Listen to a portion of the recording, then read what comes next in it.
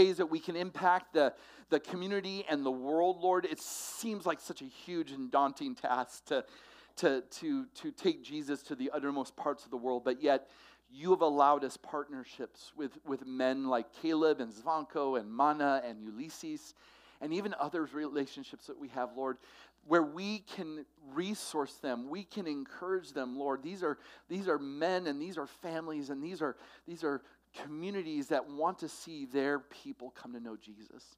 And while we may not have anything in common with these different locations around the world, the one thing that unites us with these brothers and sisters is the gospel of Jesus Christ. Thank you for allowing us to be a source of encouragement to them.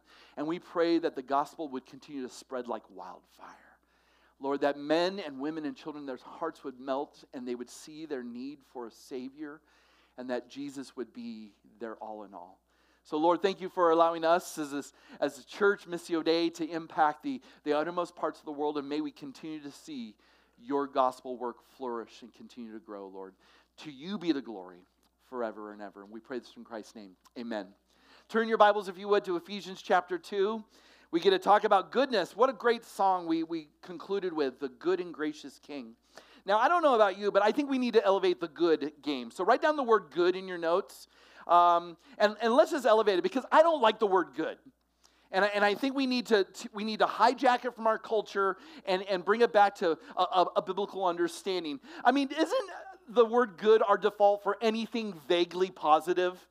Let's be honest, right? Like, when I give someone a cup of coffee, as a business owner and as someone who prides themselves in serving great drinks, the last thing I want the person to say, it's good, right? Have you ever had this? Maybe Thanksgiving you experienced this, right? You prepared some amazing dish, and then you're like, how was it? And someone says, it was good. Don't you just feel like you feel like I want something more? Did you see that movie? And maybe it's a movie you loved. And then someone says, yeah, it was good.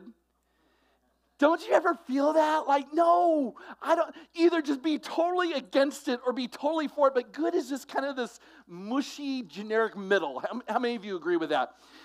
So lukewarm, there you go. So this idea of good, though, is a radical, good biblical term that I want to elevate this morning for us as we consider the spiritual fruit, the fruit of the Spirit, goodness. Turn to Ephesians chapter 2, and I want you to see something remarkable here. God wants us to understand goodness in a way that is not connected to how the world defines things that are good, but ultimately we're going to see how goodness is rooted in the character of God himself. The word goodness, here's what's interesting, is that it was created by biblical writers. When the New Testament was written 2,000 years ago, the common language of the day was Greek. And the biblical writers were inspired by God to write down this quality of those who are in Christ, goodness, but there was no Greek word for it, so they created a word. And it's interesting how many words biblical Christianity has created because the world didn't have a word for it. Matter of fact, write down the word love, agape, created by the New Testament writers because there was nothing in the world that communicated unconditional love. Humility is another word. Write that word down. In Greek culture, there was no such thing as humility because humility was considered a weakness. So the biblical writers had to come up with a word, so they came up with the word humility. Same thing with goodness. The Greek culture didn't have an understanding of goodness in the sense that the biblical writers wanted us to understand. So isn't it cool that sometimes our presence as believers in Christ brings something to the world that the world can't identify, the world can't describe, but yet it's something that ought to be present in our lives as believers. Here's a great proof text this morning. Ephesians chapter 2, verses 8, 9, and 10. We tend to leave off verse 10, but I'm going to tell you verse 10 is such an important part of our discussion this morning when it comes to goodness. For you have been saved by grace, right, through faith, and this is not of your own doing. It's a work of God, right? It is the gift of God, not a result of works that anyone may boast. So stop right there. If any of us have had any church experience, right, we're very familiar with this verse. This is a verse that communicates that God does everything in our salvation, and we actually do nothing. He is the primary mover. He's the primary actor. And so we, at the end of the day, cannot boast in anything. We just point to God and say, glory be to God. Amen? Now, the problem is, here's the verse we leave off that is so critical in understanding goodness. For we are his workmanship. Literally, you are his poem. You are his masterpiece. You are his work of art. Created in Christ Jesus, made brand new in Christ for good works. Don't miss this. This is part of the package of why you have been saved, which God has prepared beforehand that we should walk in them. So goodness, one of the fruit of the Spirit, is part of our salvation package, if I could call it that, where Christ comes and he changes us radically.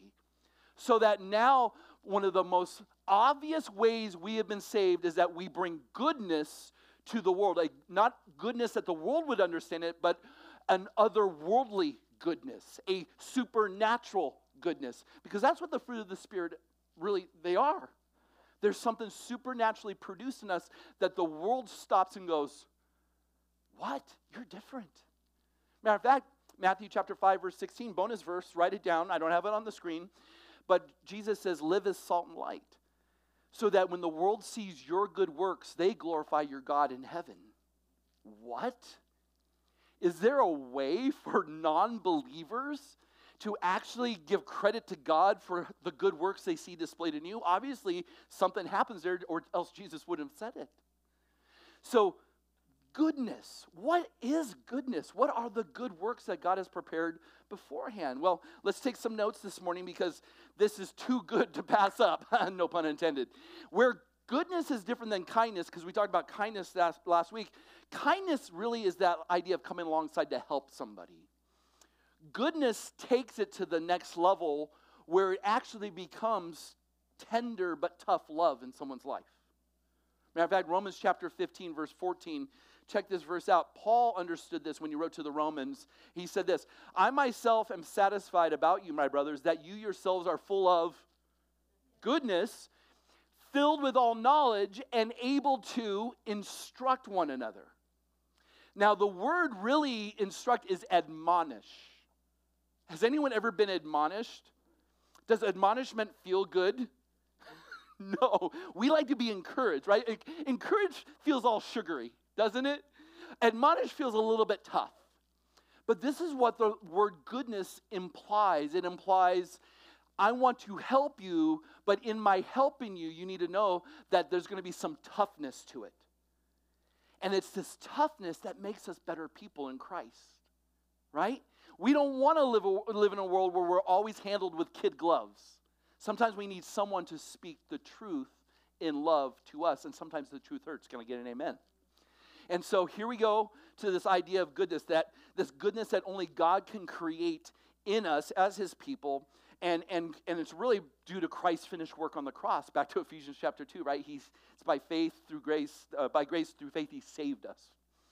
We are no longer people who do evil, but now we're people who are able to do good. And I can't tell you how important that is. Matter of fact, write down this phrase, sowing good. You have the ability as those who are created in Christ for good works to sow seeds of good where seeds of evil had been planted before. And this is so good because people need this hope that goodness brings, right? People need to understand that when Paul says, don't be overcome by evil, but overcome evil with good in Romans chapter 12, this is the mission of the church. The world is being ransacked by evil. The church is now on a mission to ransack it with good. The enemy is destroying the fabric of people's souls, and the church has been saved to restore that and to say you are not here without purpose. You are not here without significance. And so this is the idea of goodness, right? But let's start where all goodness has to start, and that is rooted in God. Point number one. Goodness is rooted in God. Goodness has its deepest resource in God himself. There is no good apart from God, which is an amazing point to consider. He himself is good. And matter of fact, Jesus himself goes so far to say only God is good. Remember when they came up to Jesus and said, hey, what makes you so good? He goes, why do you call me good? Only God is good. And at that moment, he actually discloses himself as deity, as God, but they don't recognize it.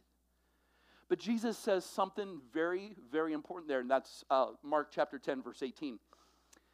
Jesus says only God is good, which is true. Because only God has this intrinsic integrity and wholeness and goodness about him. Matter of fact, Acts chapter 10, verse 38 says, Jesus went around healing people and doing good to people. But only God can do that, because that's why Jesus is called the Good Shepherd. Write that down. Jesus, as the Good Shepherd, leads people to places of healing and wholeness. Again, what a mission for the church. That you exist in a world that has been fractured and destroyed by sin. And now you have the opportunity to help restore people to a relationship with God, because only goodness is rooted in God. So we experience good only in God, and there is no experience of good apart from God. He is the source of all goodness. Interesting book written by a guy, I think I told you this months ago, about the humanist chaplain I think he's at Yale. He wrote a book called Good Without God, which is really kind of an oxymoron, right? You can't have goodness apart from God, but yet this humanist chaplain basically says you can. Here's the problem of trying to pursue apart from God, is that goodness is ever elusive and never satisfying. So think about it. The things that we pursue in life that are good, we could probably rattle off a few things. What would they be? Things that are good in our world, but never satisfy. Rattle them off. What could be good? What is it? Relationship. Giving, money, food, job. All these things. Right? They in and of themselves are not inherently evil, but the problem is they can be evil if they are your end-all, be-all pursuit. See, they can give you this luster, they can give you this glow that says, continue to chase after me, but if anything is pursued with that level of intensity and that sort of desire, apart from God, they will be forever unsatisfying. See, only God is good. He is the deepest wellspring of good any one of us could ever experience. So therefore, all those things we mentioned ought to be chased and pursued in Him. So He becomes our main pursuit. Everything else it comes as a result of that. So this is so, so important. You cannot be good without God. And you cannot experience goodness apart from God. And I just want you to know this morning, if you're here and you're feeling empty, if you're here and you're feeling hopeless, if you're here and you're feeling dissatisfied, it's because you haven't yet found your rest in the goodness of God. Matter of fact, Augustine, many would say one of the greatest minds ever, 1,700 years ago. Yes, we can learn from people who lived 1,700 years ago. My heart is restless until it finds its rest with you. Oh, imagine making that your prayer. Lord, help me just to just arrive where you're at. Help me just to be where you're at. Help me just to learn that you are a good and gracious King, and I want nothing but you. What a prayer that would be. But the problem is that all of us are tempted and allured and enticed by the things that the world will say, chase this. It's good, it's good, it's good. There is nothing good apart from God, because true goodness is rooted in God. Second point, that goodness is revealed by God. And what I just described is evidence of that. See, the goodness of God is revealed in the things that He has created. So think about this, you guys, if you would, for a moment. The first instance of good in the Bible is Genesis chapter 1. And what happens in Genesis 1? God creates everything. And 7 times he uses the word good. He says, light and darkness, boom, good. Sun and moon, bam, good. Birds and manatees, good. My favorite, my spirit animal, just in case those of you who don't know. But God creates all these things. And what does he say? Good, good, good. Then he creates male and female. And he doesn't just say good, he says very good. Like, this is amazing, right? So he elevates the creation of man and woman to the highest level possible because only men and women are created in the image of God. Manatees aren't created in the image of God. The moon isn't created in the image of God, even though all those things display glory and splendor and order and beauty. He says about man and woman, very good. So think about this. Genesis chapter 1, Genesis chapter 2, God reveals his goodness by creating something ordered, structured, beautiful, and oftentimes without explanation. How many satellites do we need to send into space to understand how the cosmos works? How many microscopes do we need to look into the hidden universe of atoms and cells and understand how things work, right? There's great mystery, but here's what we know. There's order. Goodness is about order. It's about this dynamic power that's at work, that God is sustaining the world as we speak. How many of you have taken for granted the fact that God sustains our world today? I mean, think about it. Because he is a God who has integrity. Write down that word, integrity. Integrity means something that can be trusted. It is something that is healthy. It is bound together, and it is profoundly valuable, and it's fitting. Now, here's what I'm going to say. God has revealed goodness in what he has created. But sin has come into the world and has ruined things. That doesn't take away from the goodness of God, but what it means is now not everything can be good. But here's where the power of God goes to an exponential level. He can now even redeem the things that aren't good to be good. Romans 8:28. Who knows it? God causes all things to work together for... Yeah, he causes all things to work together for good. Remember the Genesis 50-20 principle I told you guys a couple weeks ago? There's Joseph with his brothers, right? And they come, and these are the guys that wanted to kill him, sold him. He says, what the devil meant for evil, God has intended for good. So think about this. God is so vast and powerful and so focused on his goodness and how he's going to reveal himself through what has been created and even through the sinful acts of men and women. He says, I'm even going to bring goodness out of those things. Is that not amazing or what? See, this gives us hope that God is so focused on bringing health and well-being and wholeness to our world. He's a God who's behind it. He fully supports it. Which brings us to our third point. We're cruising fast, aren't we? Well, we're going to spend a long time on the last point. So, God redeems goodness, right? Goodness is redeemed by God. This is where true healing happens. It's called the cross of Christ.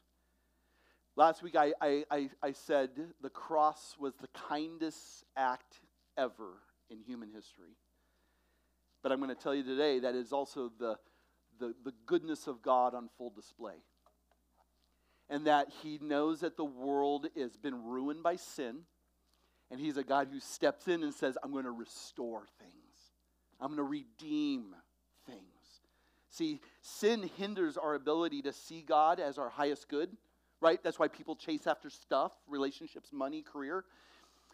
But it also blinds us to the good we need to see in one another's lives. right? So how many of us were inspired? I remember, so Thanksgiving, this story pops up. It's popped up for 6 years because this is how long it's happened. The grandma who accidentally texted the wrong person about coming to Thanksgiving dinner. You guys know about that story? Isn't it awesome? Right? It's this idea. Here's this woman who texts, she thinks she's texting her son. And says, hey, what time are you coming up for Thanksgiving? This was 6 years ago. He's like, I don't know. Who is this? It's your mom, LOL, right? And like, my mom, huh? And just thought it was really weird. Send me a picture of yourself. Now, grandma's white, this guy's black, right? And all of a sudden, like, you ain't my grandma, but do you have an extra plate? And she's like, sure. So all of a sudden, there's this accident that turns into something more purposeful. Isn't this amazing? And for 6 straight Thanksgivings, that young man has gone to grandma's house for Thanksgiving, all because of an accidental text. Isn't that awesome? And we as a world recognize, like, why are we fighting over race? Right? Why are we fighting over this or that? Why can't we come together? Isn't God the God who takes those accidents and redeems them for something good? It's exactly what happens. Right? And so we see God displaying the pinnacle of goodness as Jesus dies for people like us. There at the cross, and again, we cannot miss this. God, out of his sheer grace, sends his son, Jesus, who absorbs the wrath we deserve, defeats it at the cross once and for all, and never before have we ever experienced such goodness as we have through the cross of Christ. This is why the psalmist says, taste and see that the Lord is good. You have to come into relationship with him.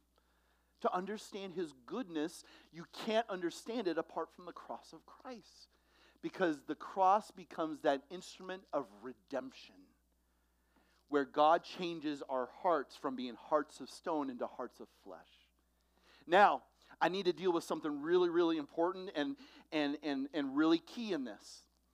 Because one thing we've never taught at Missio Dei, and one thing the Bible doesn't teach, is that God only is interested in changing our behaviors. Don't focus on behaviors when there hasn't been heart change.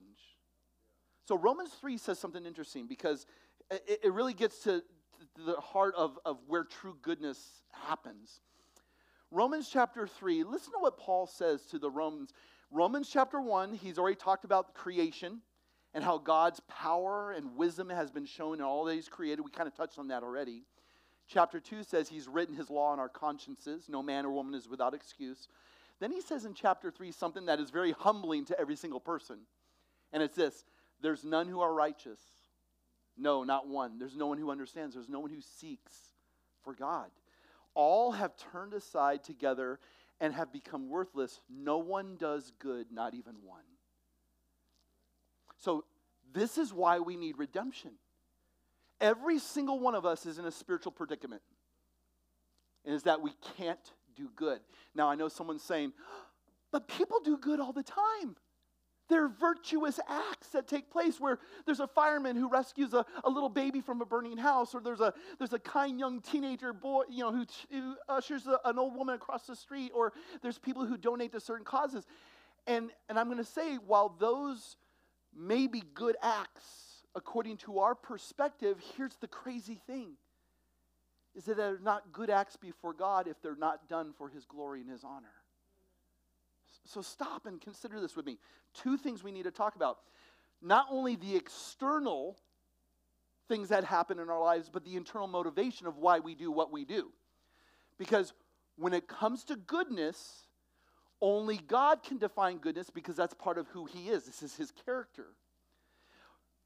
While we would acknowledge that those acts that I just mentioned, whether it be the fireman or the teenage boy helping the grandma or people donating to certain causes, those may be civic acts of goodness, but they have no salvific value. Some of you went, all right, I just checked out. Graduate level courses going on right now. So check this out. First thing we need to consider is that there is an external conformity and there's splendid vices. Now, I stole that phrase. I forgot who said it, but I really, really like it. Splendid vices are the things that we all would acknowledge as good things, but they're not virtues, they're vices because they're not done for the glory of God. How important motivation is when it comes to the good. This is why it's a supernatural work. Yes, there's an external conformity, but anyone can do external conformity and have no inner proper motivation. Amen? See, I could go throughout my life and externally say, I will not steal, I will not steal, I will not steal. And at the end of my day, someone would say on my deathbed, Scott, did you ever steal in your life? And I go, no. I had a perfect record of not stealing. But if all I wanted to do was have a perfect record of not stealing, but it wasn't done for the glory of God, then it was purely external conformity with no inner motivation. God calls those splendid vices. They echo something good, but it's not rooted in ultimate goodness. Which brings me to my second point, and this is the kicker. There's got to be an internal motivation and sanctified virtues. You know what that word sanctified means? It means God is doing something to set you apart. Sanctification means He's changed your heart. We are now created with a positive disposition of our hearts to do things externally from a proper internal motivation. Now we're no longer in the Romans 3 category where it's like we don't seek, there's none who seeks good. We have already found good, and that's God, and now everything I do ought to be motivated with the desire to please Him. If it's not done to honor Him, then it's a civic act of virtue and not salvific value. All right, let's stop right there. Clarification. Who needs some clarification? This is why it is so dangerous to purely applaud external conformity. People, you ever heard the phrase, the road to hell is paved with good intentions? The road to hell is paved with splendid virtues. I'm going to tell you right now, this is probably one of the hardest parts of discipleship in Christ, is going before God and continually saying, Lord, please make my motives pure. Please make my heart want you, to glorify you and nothing else. And let me just give the bad news right now. Till the day you die, you'll always battle that. Why you do what you do.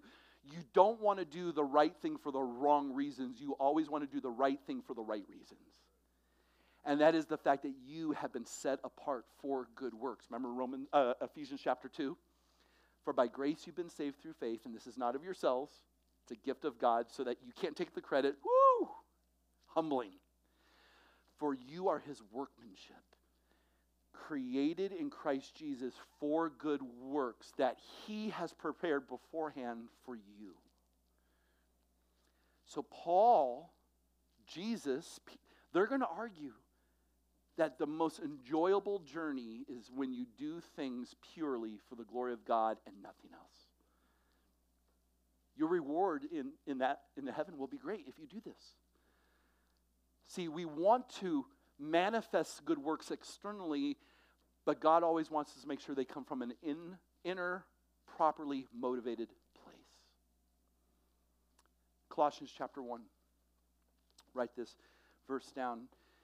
So from the day we heard, we have not ceased to pray for you, asking that you may be filled with the knowledge of His will, truth. God's truth is goodness. And all spiritual wisdom and understanding which comes out of His word and will, as to walk in a manner worthy of the Lord. I love that phrase. We're going to come back to it. Walk in a manner worthy.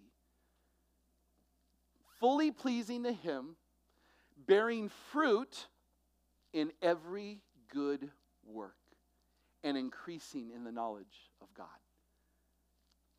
See, again, Paul, just like he said in Ephesians 2, Colossians 1, he circles right back and says, this is important to understand. How you behave comes from what you believe. And the fact that your heart has been changed through the cross of Christ now makes you agents of good in the world. but to make sure that those things are done with a proper motivation. Titus chapter 3, I love this passage here. We actually looked at this last week too. So we get a double dip. Yay! All right, here we go. But when the goodness and loving kindness of our God and our Savior appeared, he saved us, not because of works done by us in righteousness. You know how important this is for Paul? He's already said this, like he just wants to remind us that the gospel humbles us. Whoa, I didn't recognize that screen. It's Apple. Just we'll forgive them, right? So, Titus chapter, here we go, chapter 3. Yes! So check this out. But according to his own mercy, he has washed us. It's called regeneration and renewal of the Holy Spirit, whom he poured out on us richly through Jesus Christ our Savior. Look at how he continues here. So that being justified by his grace, we might become heirs according to the hope of eternal life. The saying is trustworthy, and I want you to insist on these things, so that those who believed in God may be careful to devote themselves to good works. These things are excellent and profitable for people. See, goodness, as it is produced by the Holy Spirit in you, benefits others. And it benefits others as it's anchored in the gospel of Jesus Christ. See, there's salvific value in this. Matter of fact, I love the word excellent and profitable. Write those two words down in your notes, because the idea of goodness has to do with moral excellence, and it has to do that which is spiritually profitable. See, sometimes we can look at those words and we can alienate them from a biblical understanding, but the word goodness has to do with those two things right there. And so, praise God for the fact that he has changed the disposition of our hearts. I never want you, and I never want myself to do things for the Lord out of a sense of duty. I always want to do things with a sense of delight because of what he's done for me. Amen? Write those two words down. Duty, delight. This is why the world has such a tough time with pursuing satisfaction and wholeness.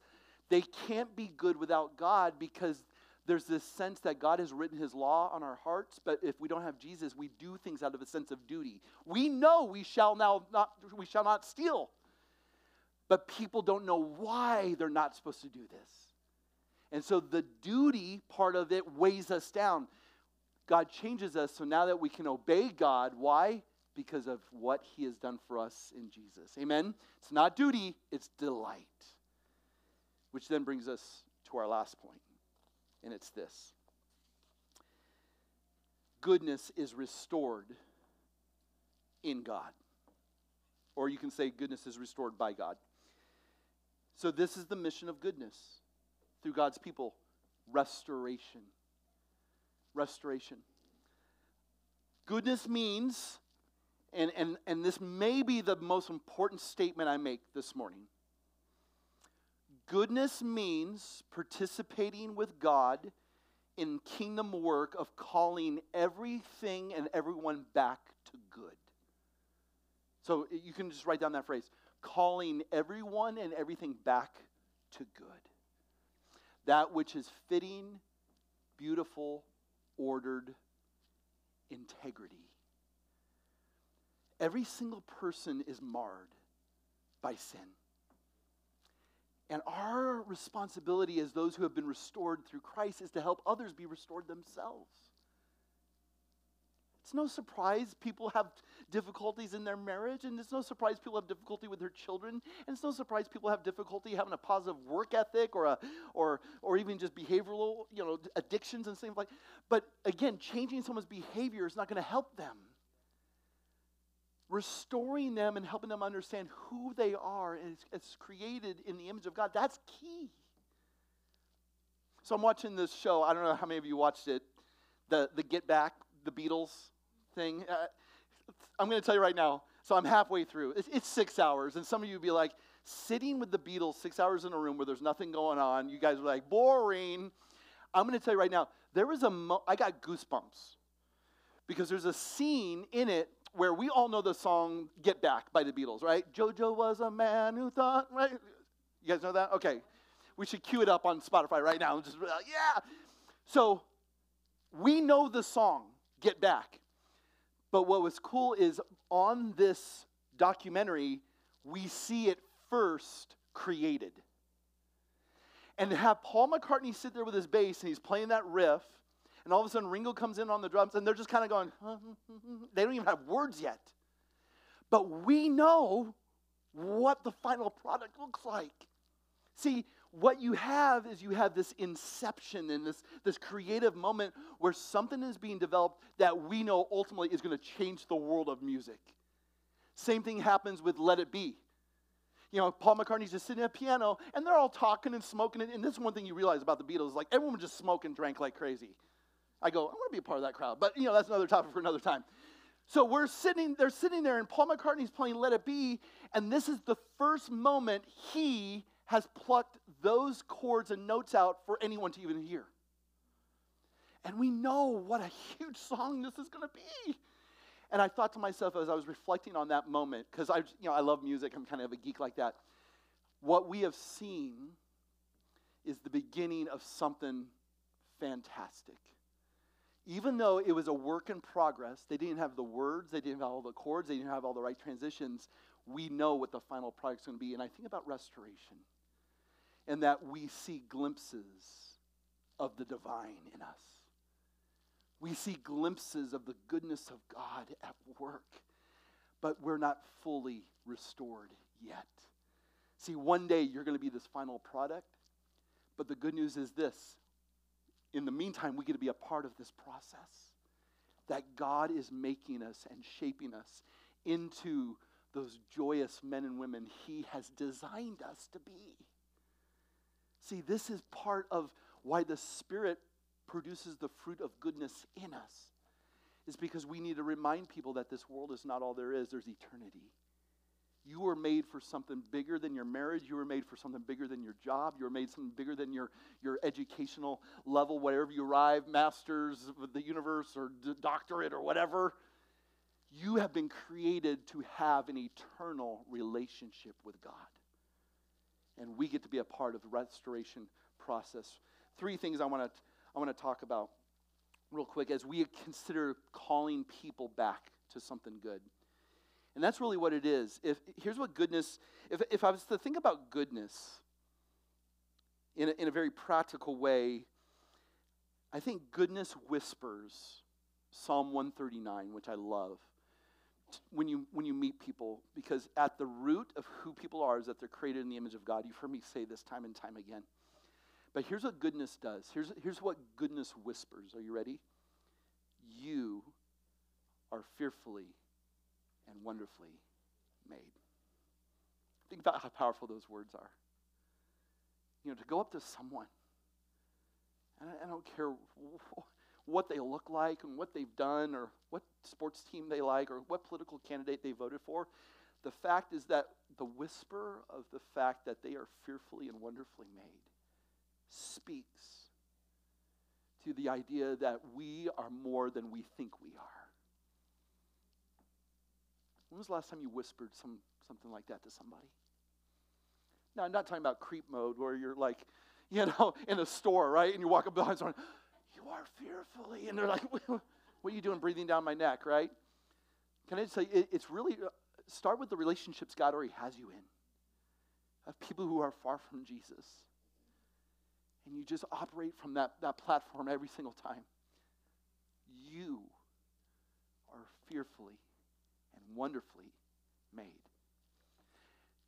You bridge Psalm 139 with Ephesians chapter 2, where we're His workmanship created in Christ Jesus for good works. I'm going to tell you right now, that's all you need. That's all you need. That's how goodness works. 3 things I want to talk about when it comes to goodness, and we'll close with this. There's an excellence in character.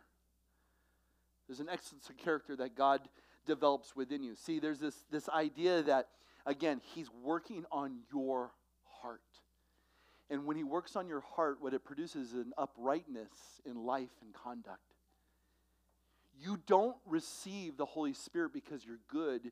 The Holy Spirit comes into your life and produces good. You have to understand this. And so there's an excellence in character.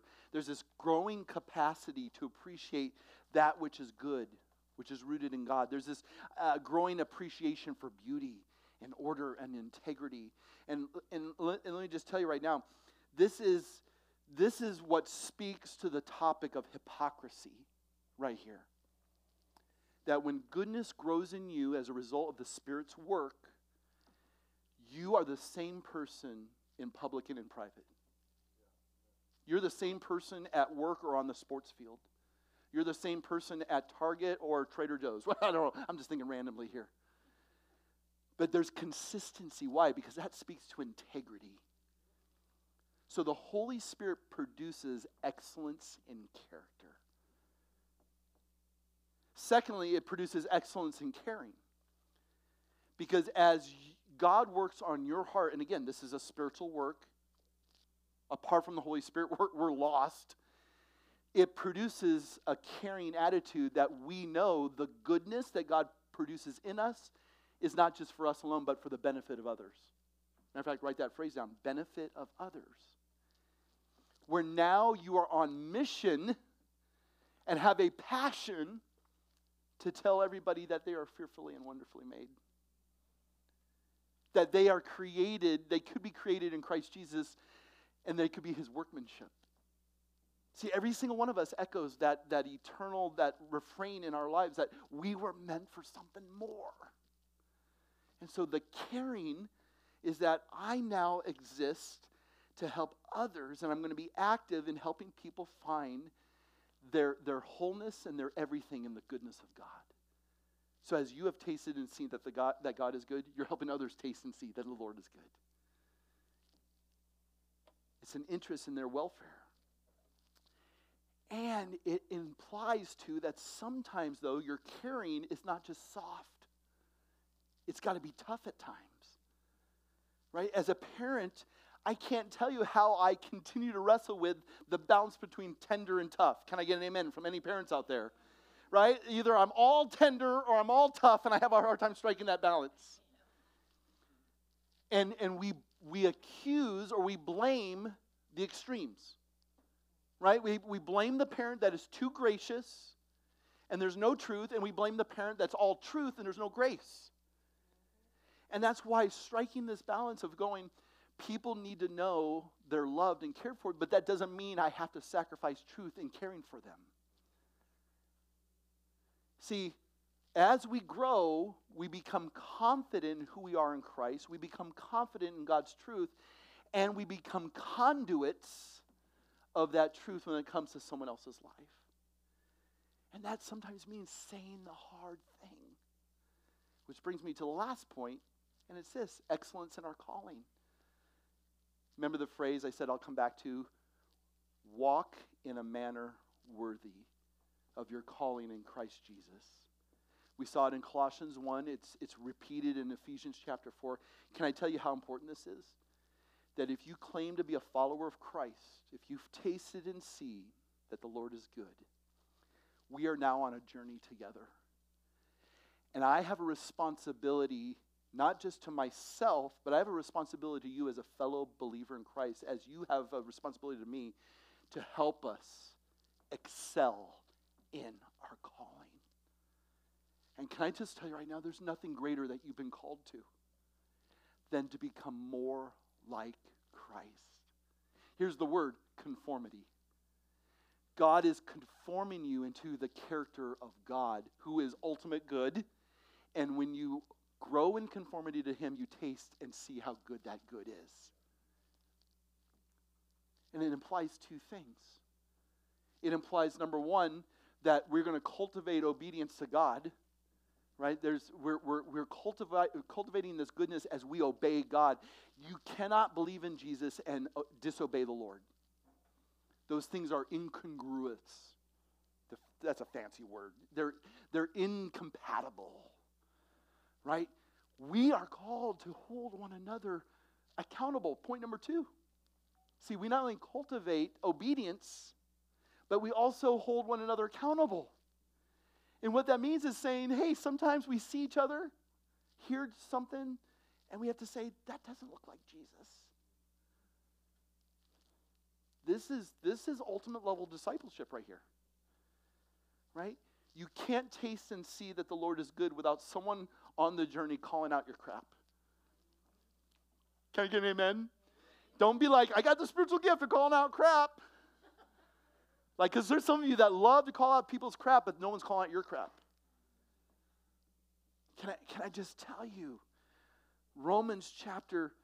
let's go back, Hebrews chapter 10. Do we have that one up there? Hebrews chapter 10, verse 24, 25. If not, no worries. Think about this. Hebrews chapter 10. Brothers, sisters, spur one another on towards good deeds as you see the day of Christ approaching. Right? You know what that spur means? It means I'm going to walk alongside you with like a cattle prod. Be like, now, not literally, all right? Like all of a sudden, boy, cattle prod sales gone up this week. What's going on? Some pastor in Chandler told people, like, but you know what I'm saying? Like, we need to come alongside one another and say, be good, do good. Right? Because the day's coming. The day's coming, right? We need to understand verses like Romans chapter 12. I love Romans 12, right? Brethren, in light of God's mercies, right? Present yourselves as living and holy sacrifices acceptable to God, which is your spiritual worship. Do not be conformed to this world, but be transformed. Right? There's the conformity part of it. By the renewing of your mind, that which by testing you may discern what the will of God is, which is good and acceptable and perfect.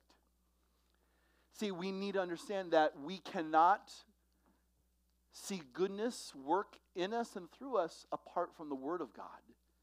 The Word of God is transformative. Can I get an amen from somebody? I think about Ephesians chapter 5. Paul says this, verses 8 and 9. For at one time you were darkness, but now you are light in the Lord. Isn't that cool? Walk as children of light, for the fruit of light is found in all that is good and right and true. Man, that's awesome. How about Philippians chapter 4? I love this verse. Comes right after, don't be anxious for anything, but with prayer and supplication with thanksgiving, let your requests be made known to God, and the peace that transcends all understanding will guard your hearts and minds in Christ Jesus. We stop there. You got to continue. Look at this. Because whatever is true, whatever is honorable, whatever is just, whatever is pure, whatever is lovely, whatever is commendable, if there is any excellence, all that is goodness right there. All that is goodness. If there is anything worthy of praise, think about these things. See, not only is there a renewal of your mind happening because of God's truth, there's a meditation on these things. And what you have learned and received and heard and seen in me, Paul says, practice these things. That's discipleship, right? We're going to continue to say, what are you reading in God's Word? We're going to continue to say, how is God's Word transforming your life? We're going to continue to say, what sort of good are you being able to do in other people's lives, right? We're going to be resolved to do good, like 2 Thessalonians chapter 1, verse 11 says. Look at what Paul says to the Thessalonican church. To this end, we always pray for you that our God may make you worthy of his calling. Whoa! So not only do we walk in a manner worthy of our calling in Christ Jesus, but God makes us worthy of his calling, so that he can fulfill every resolve for good. Can we be a church that's resolved for good? Yes. But we've got to be committed to one another. That without God's truth, without God's word, without God's will, and us holding one another accountable in that, we're of no good. So ladies and gentlemen, I invite you into a discipleship journey. As the Spirit produces fruit, love, joy, peace, patience, kindness. Yeah, a few of you have been paying attention. That's good. It'll take a few more weeks. You guys will catch up. Goodness. To enter into the world and to say to every single person, you are fearfully and wonderfully made. And the possibility that you are going to be created in Christ Jesus for good works because you're his workmanship. Are you kidding me? Can we help one another plummet the depths of what that means as one another called the church? And can we take this message out on mission to tell everybody there's a God who wants to make you whole? This is our mandate. And all God's people said, you better believe it. How we do? We're a little, you know what? Happy Thanksgiving. We're a little bit shorter today, so God does answer prayers. Scott's message is only 50 minutes instead of 60 minutes. So I'm praying. I'm praying for you. Pray for me that we would really live in this space. That what God is doing in us and through us, it's for His glory. It's going to exalt Christ. It's going to bring wholeness to people's lives. That's what this world needs. And all God's people said, let's stand, let's pray. Father, thank you for realigning our hearts and our minds with that which is proper, purposeful. Lord, this idea of goodness, I know it's been something I've been really just kind of meditating on and really just excited about. Lord, once again, we arrive at this place that we realize we can't do anything apart from your change in our hearts. We can't do anything apart from your power at work within us. So, Lord, we invite you to change us from the inside. Lord, help us to savor Christ like we've never savored him before. Help us to see others with some spiritual eyes. Because, Lord, as we have seen what a change in our hearts look like, Lord, I just know men and women are hungry for that kind of change. They need to know that there's something valuable and worthwhile beyond anything this world can offer, and that's ultimately to taste and see that you alone, God, are good. So, Lord, help us go forth, not only living in the Spirit and walking in the Spirit, but being vehicles to communicate to others that they can be that they are fearfully and wonderfully made and become new in Christ. Lord, thank you for the love you've shown us. Thank you for the fact that you continue to show us your goodness. Help us to continue to live in that for your glory and your honor forever and ever. And we can only pray this in Christ's name. Amen. May the Lord bless